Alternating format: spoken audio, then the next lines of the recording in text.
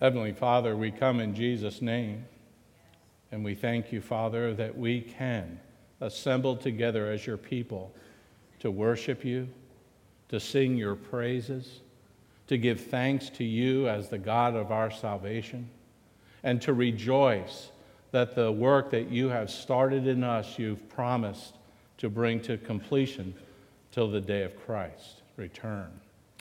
And we do ask that your Holy Spirit, Spirit of truth, would graciously work among us, opening our minds, our hearts to receive the living and abiding and nourishing Word of God, so that we might grow in our faith and in our love and in our devotion and service to you. We pray in Jesus' name. Amen. You know, when we take any sort of English word and add the prefix anti to it, we change the root meaning of that word. And the change is to oppose it, or to be the opposite of, or to be instead of or against the original sense of that word in its meaning. Like anti-abortion, or anti-freeze, or antidepressant, or antibacterial, or antibiotic, or antiseptic, or for those who are getting older, anti-aging. Most, if not all, of these antis mentioned, when they're utilized in the world, to some degree, they are helpful for those who rightly use them and support them. However, in a passage that we read in 1 John, John writes about an antichrist being in the world.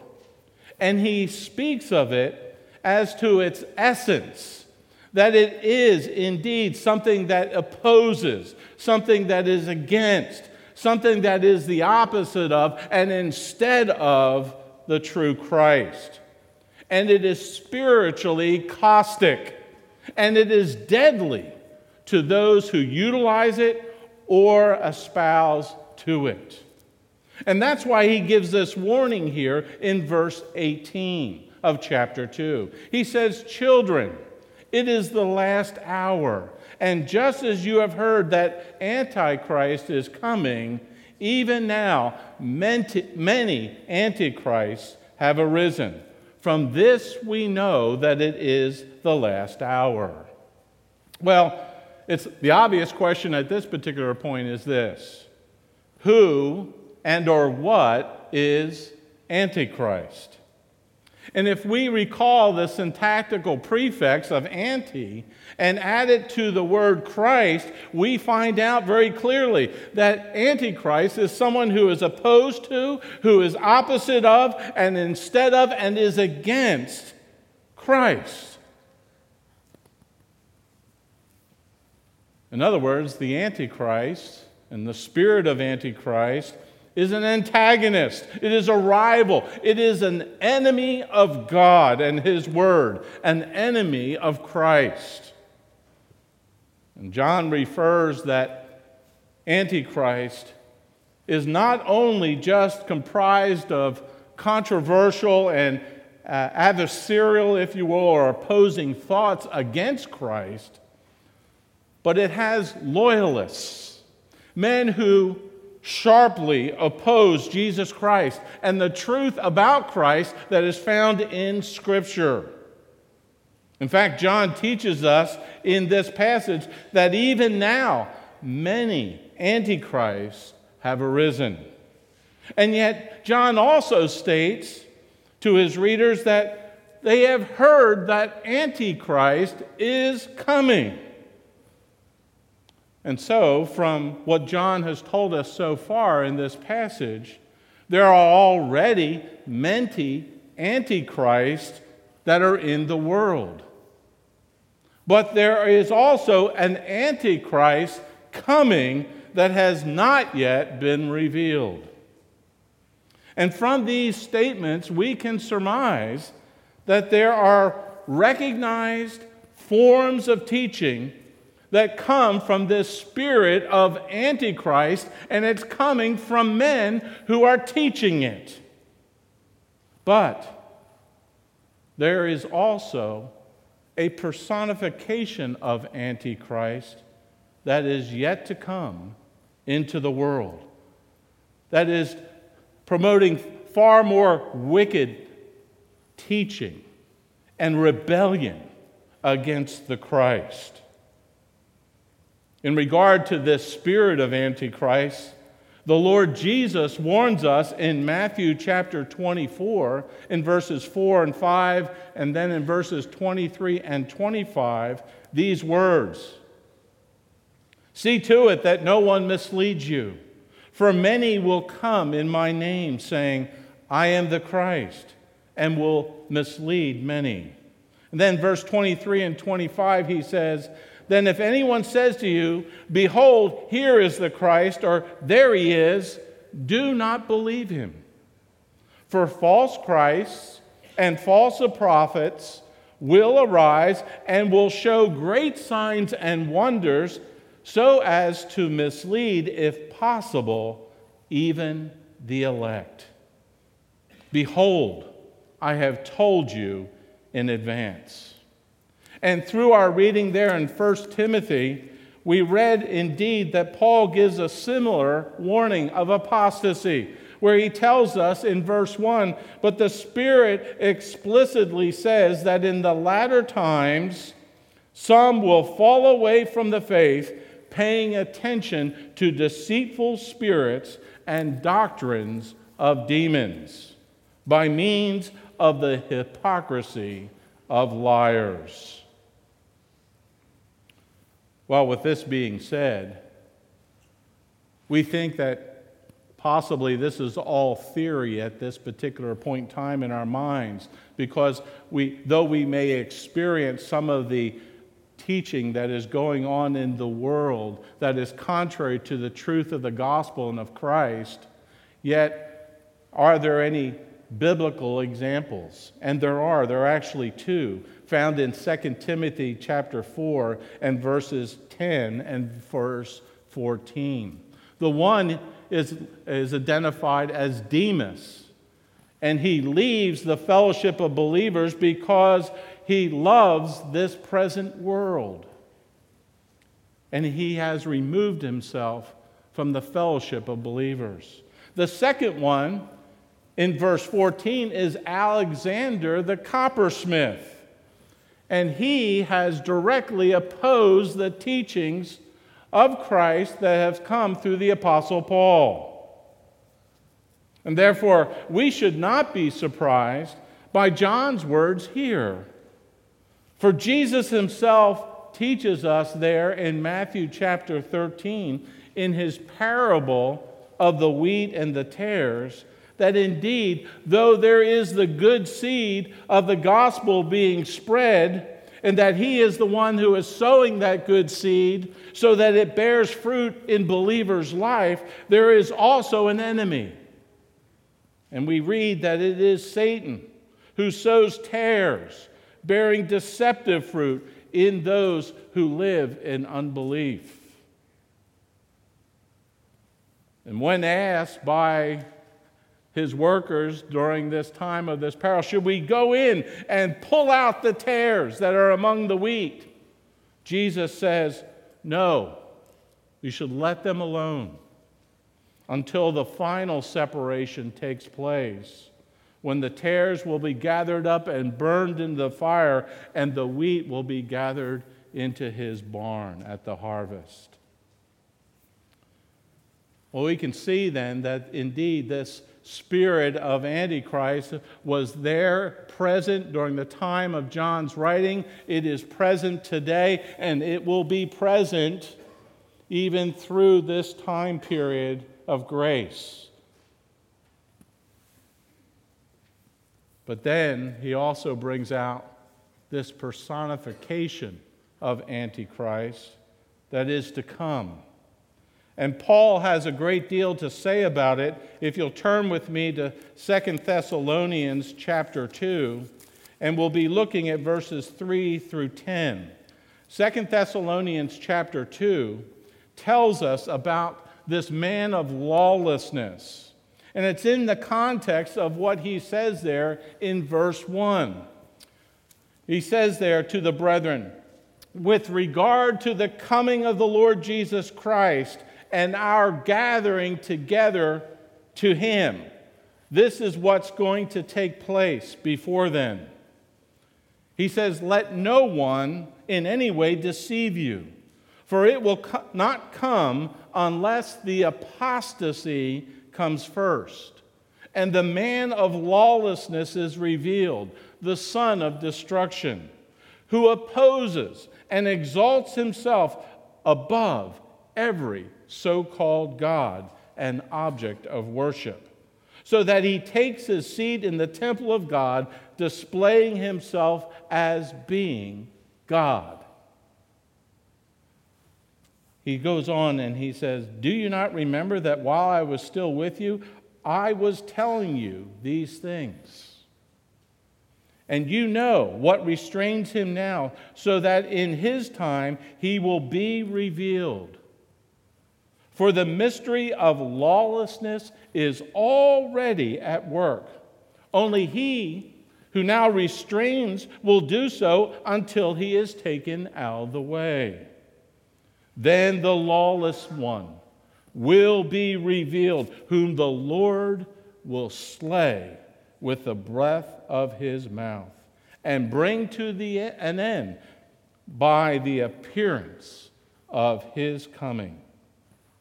And then he describes who this man of lawlessness is and who empowers him. Verse 9, that is, the one whose coming is in accord with the activity of Satan, with all power and signs and wonders, and with all the deception of wickedness for those who perish, because they did not receive the love of the truth so as to be saved.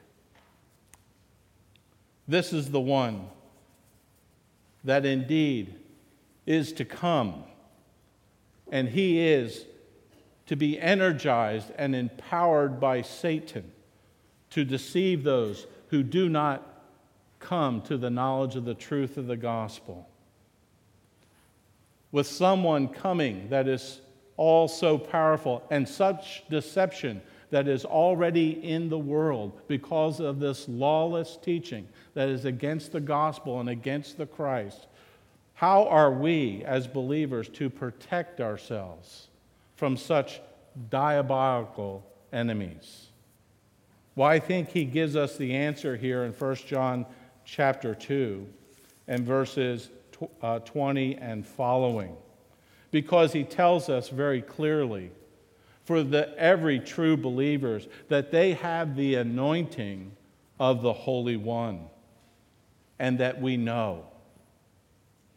And what is this anointing? This anointing of the Holy One so that we know? Well, it is the anointing and the sealing of the Holy Spirit that comes in every believer's life. He comes to take residence, to indwell us forever. He's the one to whom Jesus referred to as coming when he goes. He will not leave us as orphans. He will send another comforter. In John chapter 14, verses 16 and 17, and verse 26 of that same chapter. Also in chapter 15, verses 26 through 27, and chapter 16, verses 7 through 14. He is what is called here by John as the Paracletos, the Holy One, the one who's called alongside to help. It is the person of the Holy Spirit that teaches us and helps us to know the Word of God and to remember it in the context of the life that we're living in this world. It is He who enables us to abide in Christ and gives us grace and help to keep the Lord's commandments. It is He who convicts the world of sin, of righteousness, and judgment. It is this same Spirit of truth that is guiding us into all the truth that is found in Christ Jesus. And it is He who glorifies Christ in our lives, because He guards us from the errors and the deceptions that are in the world today. This anointing of the Holy Spirit not only guides and directs believers into the truth about Christ, but it also gives us, within us, because of His indwelling, the ability to detect the lie from the truth.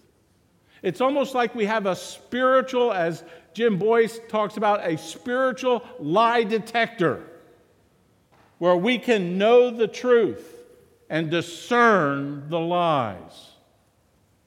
I remember a professor of mine in my homiletics class during my undergraduate study. He said to me at one point in time, as we were talking and meeting about a class, he said, "One thing's for certain, Steve, if you know the truth, you'll always be able to pick out the lie. If you know the truth, you'll know when someone is deceiving you." And that's a good word for each one of us. As Jesus said, if you know the truth will set you free.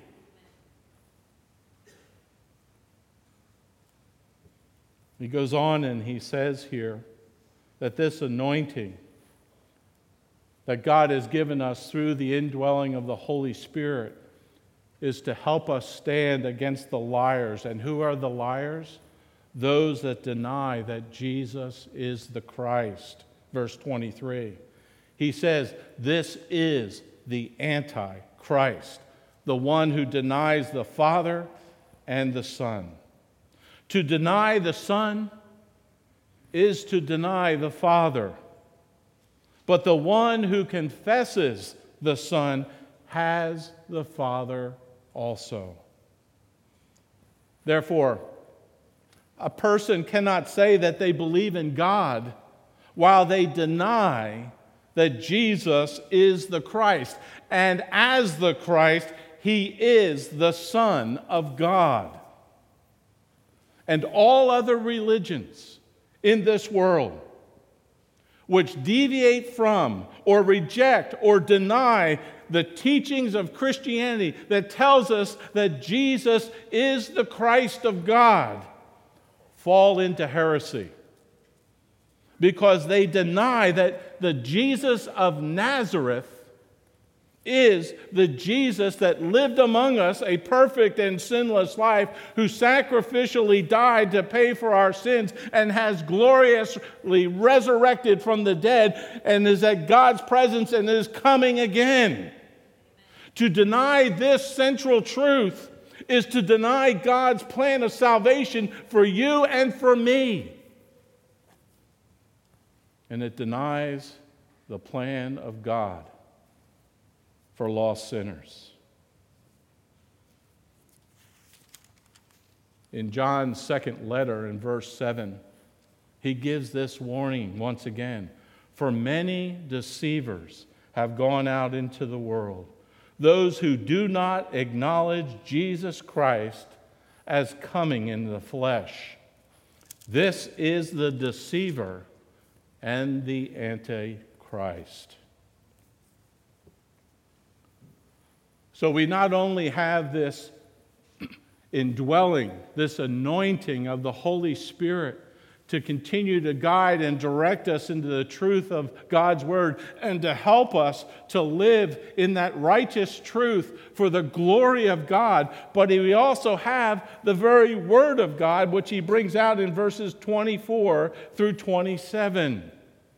He says to them, as for you, let that abide in you which you heard from the beginning. If what you heard from the beginning abides in you, you also will abide in the Son and in the Father. What he's getting at here is this, beloved. The very truth that we have had at the point of our conversion that led us to Christ is the truth that we need to abide in. It's the truth of the gospel that had compelled us and propelled us by God's grace to have put our faith in Jesus Christ at our conversion. That same truth is just as true today as it was when we were first saved. It's God's honest truth. And it not only saves us from our sins, it is the very Word of God that sanctifies us as saints. And we need to let that divine truth abide in us. That same truth that was ours at the very beginning. You cannot let God's truth abide in you if it is something that is only sitting on your desk. Or it is something that indeed you look at for a brief moment before you run to your schedules. To allow God's Word to abide in us, we must study it. We must meditate on it. We must learn how it applies to our lives each and every day. God's Word is indeed, as the psalmist said, that lamp unto our feet, that light unto our path, as we walk in a dark and dismal world of lies and deception from the Antichrist, that spirit that is now working in the world. We need to be people of the Word. And therefore, let God's living and abiding Word that brought us to life in Christ continue to wash over us and cleanse us and continue to grow us up in that faith walk so that we do indeed follow Jesus, our Savior. Because when we do, we actually pass, if you will, the doctrinal test of what it means to really be a believer in Christ. Do not let anyone try to deceive you into thinking that what you receive from God and His Word through Christ is not the whole truth. It absolutely is the whole truth, the absolute truth. There is no other truth. But also remember that this truth is not just for believers, because it is objective truth for every person who lives in the world. It is factual. It is something that we can bank on. It is something that others need to hear. You cannot go up to somebody and have them say to you, well, that may be true for you, but it's not necessarily true for me. That's a lie. That is a rebellious lie, because the truth of the gospel is for everyone.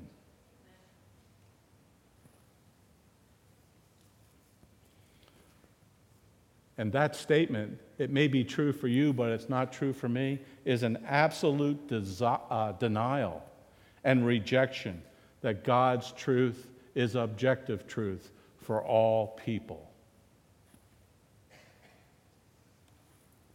And by the standard of God's truth, all of us, both the saved and the unsaved, will be judged at the end. As the psalmist said in Psalm 119, verse 89, "Forever, O Lord, your word is settled in heaven." And that's why in 1 Timothy, as we read that passage, Paul exhorts us in verses 7 and 8. But have nothing to do with worldly fables fit only for old women. On the other hand, discipline yourself for the purpose of godliness. For bodily discipline is only a little profit, but godliness is profitable for all things, since it holds promise for the present life and also the life to come. John's statement here is, Take that which you have been taught and that you're learning and abide in it. Because as you abide in God's truth, you will abide in Christ and in the Father. In closing, I wanted to bring up John's own words here in his third letter, which I think has great application for us today. He says here in verse 4, I have no greater joy than this, to hear my children walking in the truth. I have no greater joy than this, to hear my children walking in the truth. May we, by God's grace, be abiding in the truth of God and abiding in Christ and abiding in the Spirit that is teaching us and guiding us, the Word of God, and may we trust in it for what it truly is, the life-giving, eternal life-giving Word of God, so that we may bring glory and honor to our Savior, both now and for all eternity. Amen.